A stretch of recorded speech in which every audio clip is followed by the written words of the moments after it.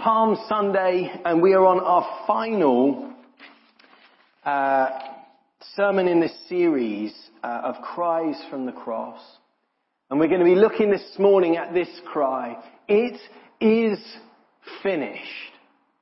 And I want to suggest to you this is the cry of the King. I want us to look at the cross this morning and hear this cry through the lens of Palm Sunday.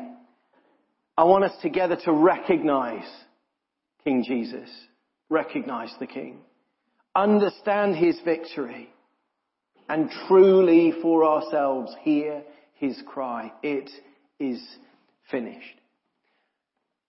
But I first want to talk to you just a little bit about just how many audacious and contestable claims I think there are out there in this life. Would you agree with me? There are some pretty big whoppers out there, some pretty big shockers. I'll focus just on adverts for a moment here. For example, if I wanted an ordinary cake, if I was a little peckish this morning, I could buy an ordinary cake, couldn't I? Or make one. But if I wanted an exceedingly good cake, what would I buy? Mr. Kipling's. That's exactly right. And if I fancied an ordinary, perhaps a nice cold beer to sit in my garden, I could buy that. But if I wanted probably the best beer in the world, it would have to be a Carlsberg, apparently. Now, if I thought, well, I've got my cake and my beer, but I'm still hungry, I want to complement this with some snacks. If I wanted a snack that was so good that once I'd popped, I could not stop eating it, it would be Pringles. That's right. It's impossible, apparently, to stop. You can't. It is what it is. And if I thought I want something, a little bit sweeter, I'd actually like to literally taste a rainbow. Can I taste that and eat that? Yes, you can. A packet of Skittles and you can taste the actual rainbow. And then I could, of course, pop out for the day. I would need to shave my beard with the best razor a man can get, which, of course, would be a Gillette. I could then get in my car, put an actual tiger in the tank, because apparently that's going to help Esso. And then I could finish off by eating some chicken that is so good. You know what I'm going to do with my fingers. It's finger licking good. So many claims. Actually, that last one, KFC, they're right. It is finger licking good, but such hyperbole. And actually, some of those claims I would suggest maybe a little contestable. I mean, Skittles tasting rainbow should probably be taste the sugar rather than taste the rainbow, but I guess that wouldn't sell them particularly. Mr. Kipling makes exceedingly average cakes, I think would be probably a slightly fairer. Nothing against Mr. Kipling's, they're very nice. But they're not as good as your mum's homemade cake, are they? Putting a tiger in your tank probably isn't the answer to the escalating fuel price issue, is it? I'm not sure it's going to help, but huge claims. The truth is, so many claims in life are contestable. Governments, companies, people, they love to exaggerate. Salespeople. This is the very best, the greatest, the one and only. But sometimes, and let's just think about this for a moment, just because that is something we recognize, sometimes a huge claim, an extraordinary claim is made that is actually true. That is 100% accurate in every way, whether people believe it or not, whether people understand it or poo-poo it or go, it's true. The truth is, as we turn this morning to Palm Sunday, we realize in this moment of cheering and celebrating and praising as he enters Jerusalem, the beginning of Passover week, that the people around Jesus are making an enormous claim. They're actually claiming that this man from Galilee, this teacher, this miracle worker, isn't just a prophet or a wise man, that he's the one true King of all. And the amazing truth is, and I love this, that Jesus, so-called meek and mild, tender, gentle Jesus, would never upset anyone. He doesn't dispute it. He goes, yeah. You see, Jesus' ministry had been so contested throughout. It's one of the rhythms of the Gospels. As you read it, Jesus does something and the criticism comes. Christianity is still contested. Your faith will be contested. Who does he think he is? Isn't this just Joseph's son? What authority does he think he's got to speak like that, to heal like that, or to forgive sins, to do that on a Sabbath day? He's a fraud, a con man, a rabble-rouser. He's a liar, a cheat, a drunk, a glutton.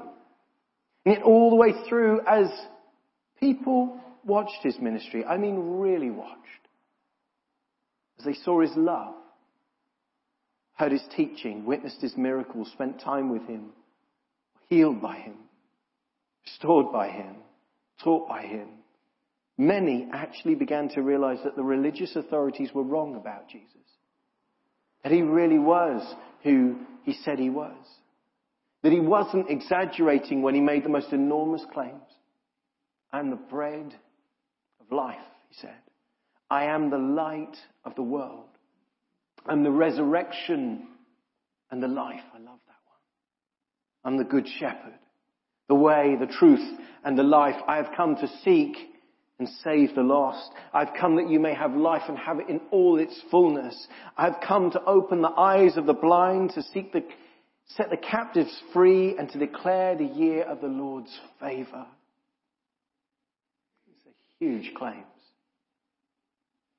Now, on this day, with this entrance to Jerusalem, Jesus is actually saying, and I am the true King of all.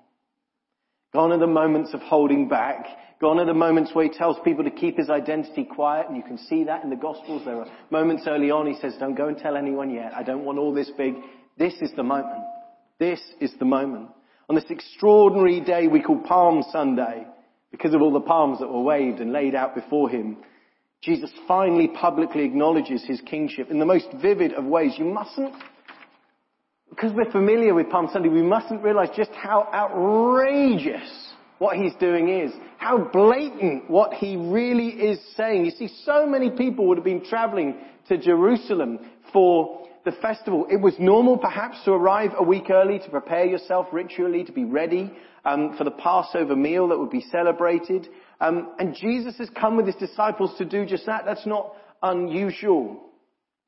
And this particular day, I love it, starts with Jesus and his disciples on the east of Jerusalem. So you're looking at me, so east is going to be that way for you, isn't it? So they're in this section just east of Jerusalem, at the Mount of Olives, just a couple of miles from the city, approaching a small dwelling place called Bethphage. And think about it, it's basically Crete St. Michael. You're in Crete St. Michael, okay, and you're going to head into Taunton. All right, the idea would be to walk quietly down the hill into the city to see what was going on, perhaps get a bite to eat, settle down for the evening, but Jesus had other plans. He tells his disciples, go commandeer a donkey, and if anyone asks, just say the Lord needs it.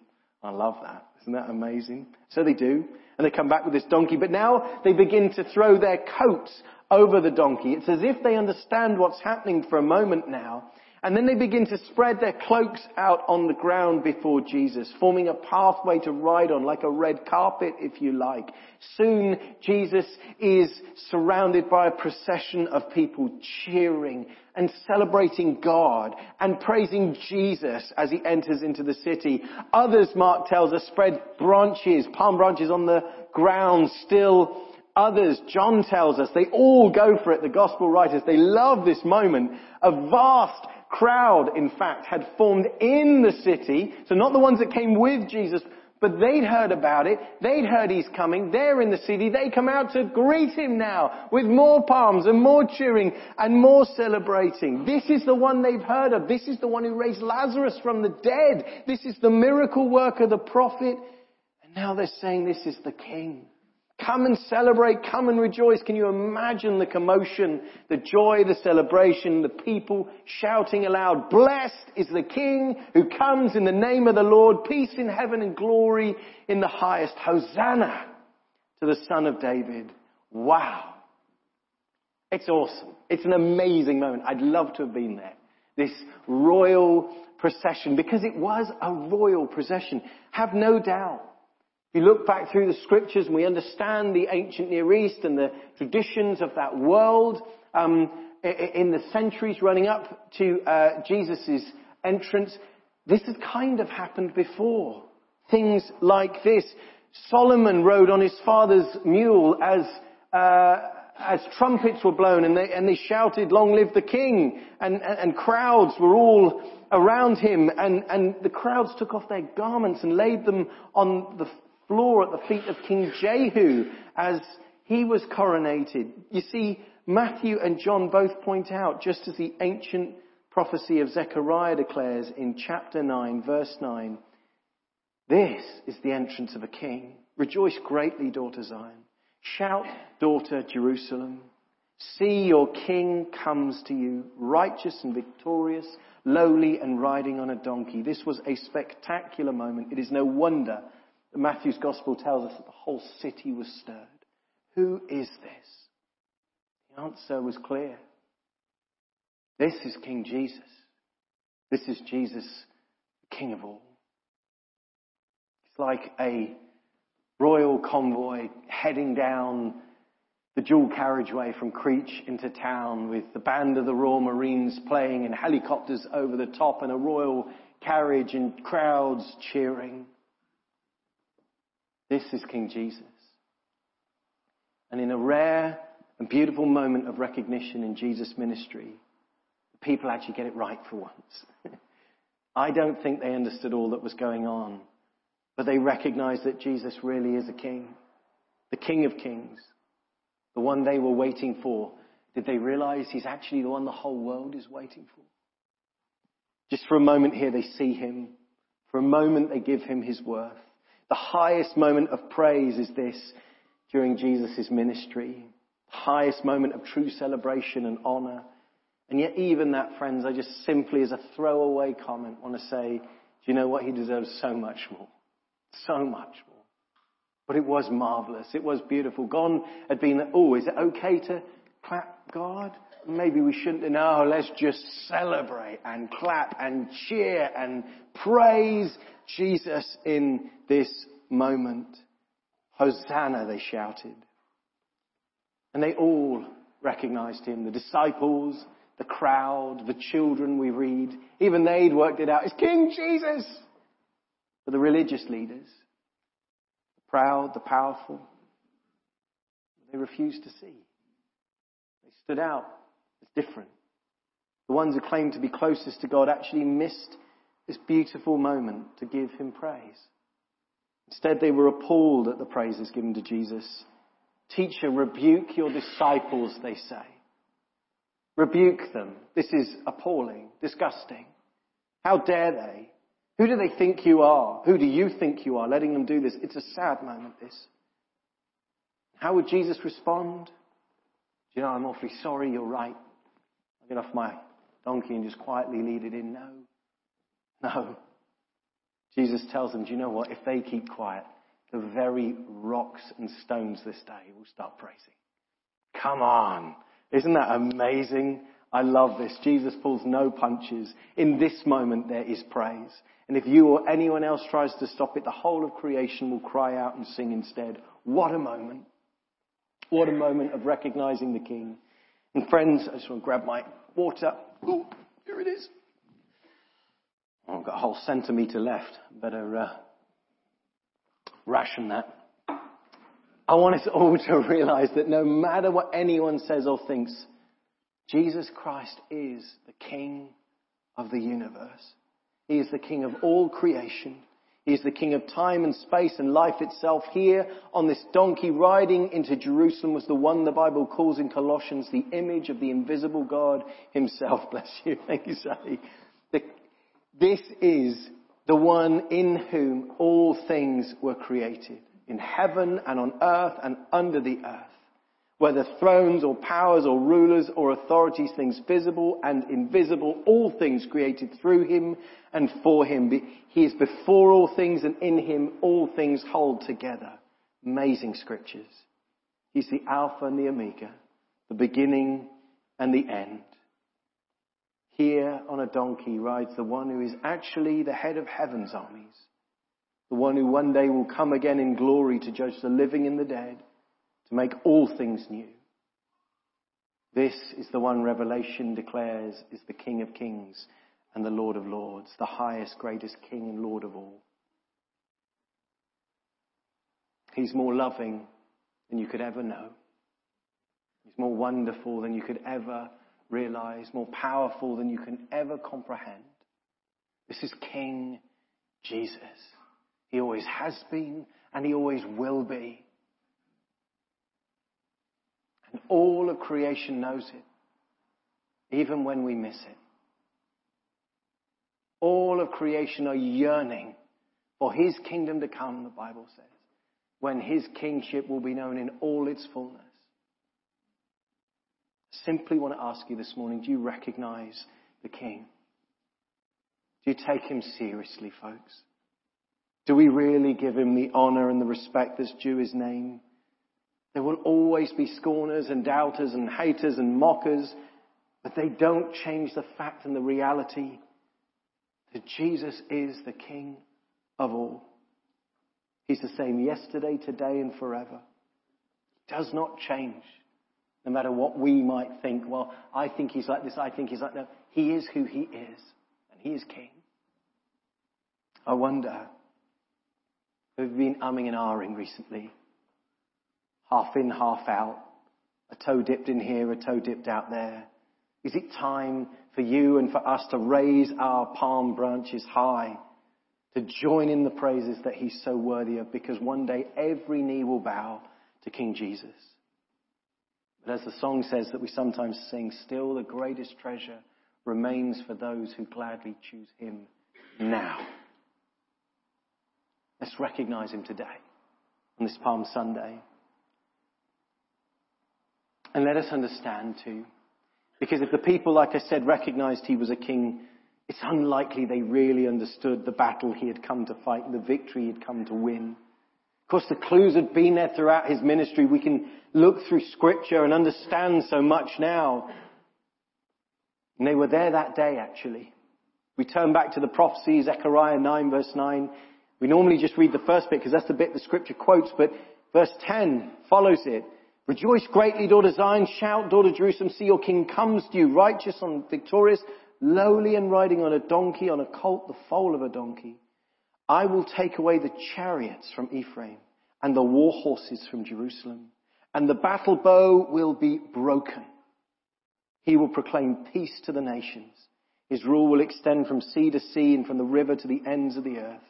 You see, Jesus had come righteous and victorious, but also lowly and riding on a donkey, a beast of humility and burden. This was not the usual entry of a powerful king. You may have heard this before, but there is symbolism in what he's riding. If a king enters into the city on a war horse, surrounded and flanked by an army, it is making a big statement to the ordinary people in that city.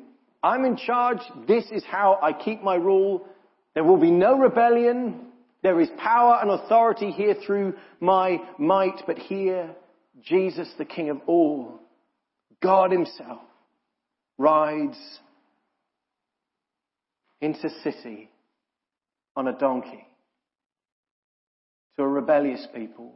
People who disregard him in a week will crucify him. He knows. Yet he rides a symbol of peace, a symbol of humility. He's not come to stir revolution or violent uprising, but to reject the powers of chariots and war horses, to break the battle bows, to proclaim peace to the nations. This king's rule is not one of butchery, slaughter, and the utter devastation of invasion and war that we've witnessed and are witnessing in our world again in our time. No, this is a king who offers a different way, a kingdom of peace that one day will extend from sea to sea, from river to the ends of the earth. Oh, the zealots would have been cheering this day. Jesus is finally doing what we want him to. But they were wrong. He wasn't here to stir up nationalism, to kick the Romans out with a sword, to win freedom. No, he was looking for a different victory. He was coming to bring peace not just with men and among men, but with God. To win us forgiveness from sin, freedom from guilt, everlasting life instead of death. He would not do it by a dominant display of military force, but by laying down his life. He'd not come to be lifted on a throne, but lifted high on a cross. Not to rule, but to suffer. Not to dictate, but to die. This is our King. But let us not misunderstand. He was coming for a battle, friends. And he would win a victory. The proud, the warriors, the rulers, the religious, those who are monopolizing and politicizing the story of God, oppressing the poor and the vulnerable, lining their own pockets. He's declaring here, there is another king in charge now. There is another kingdom breaking in. And although he had not come to wage physical war, he was about to wage a spiritual one, as the kingdom of light was about to take on the kingdom of darkness, as the unjust, corrupt and hate-filled rule of the liar that Scripture tells us about was to be utterly thwarted by the righteous act of the one who had no hate, no lies, no darkness in him whatsoever, but who would stand in the place of every accused person and take the hit himself, the accusations, the suffering, the death that they deserve. There's no way people would have fully understood that on this day, that this King Jesus was about to change the world forever over the course of this week. But he was. He was about to silence the enemy and free the captives. This king was about to reconcile all things to himself, whether things on earth or things in heaven, by making peace through his blood shed on the cross. And because of him, millions upon millions upon millions of lives would be saved, restored, redeemed, ransomed into new life and a relationship with God. Now that is a victory. That is an extraordinary victory. It's the greatest victory of all. This is our King. But can I invite the band to come back up, because I want us to finish with one final thought. We're going to worship King Jesus together in a moment. But I want you just to let the cheers and the celebrations of that Palm Sunday die down for a moment. Come with me back to the cross as we've been looking each week. You may feel it an unbearable contrast. Actually, it is. It's such a colourful and bright day today, and yet in a week's time on Friday, it will be such a dark day. In just a week, it will all change. The one who was so wonderfully announced as king is now rejected as king, mocked as the king of the Jews, so-called. He's suffering and dying now in agony on a cross when he calls out this extraordinary cry, "It is finished."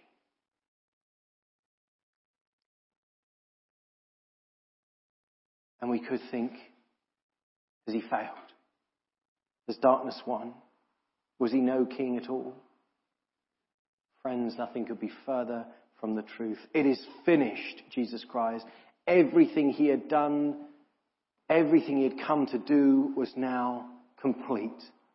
Totally done. Nothing more left to do. The victory is won. It's not a cry of despair, but the cry of the conquering king. It is finished. But Matt, what does he mean? What is finished? Well, Scripture tells us this in Colossians. Just hear these two things this morning. When you were dead in your sins, God made you alive with Christ. He forgave us all our sins, having cancelled the charge of our legal indebtedness, which stood against us and condemned us. He has taken it away, nailing it to the cross. And having disarmed the powers and authorities, he made a public spectacle of them, triumphing over them on the cross. Would you stand for me just for a moment if you're able?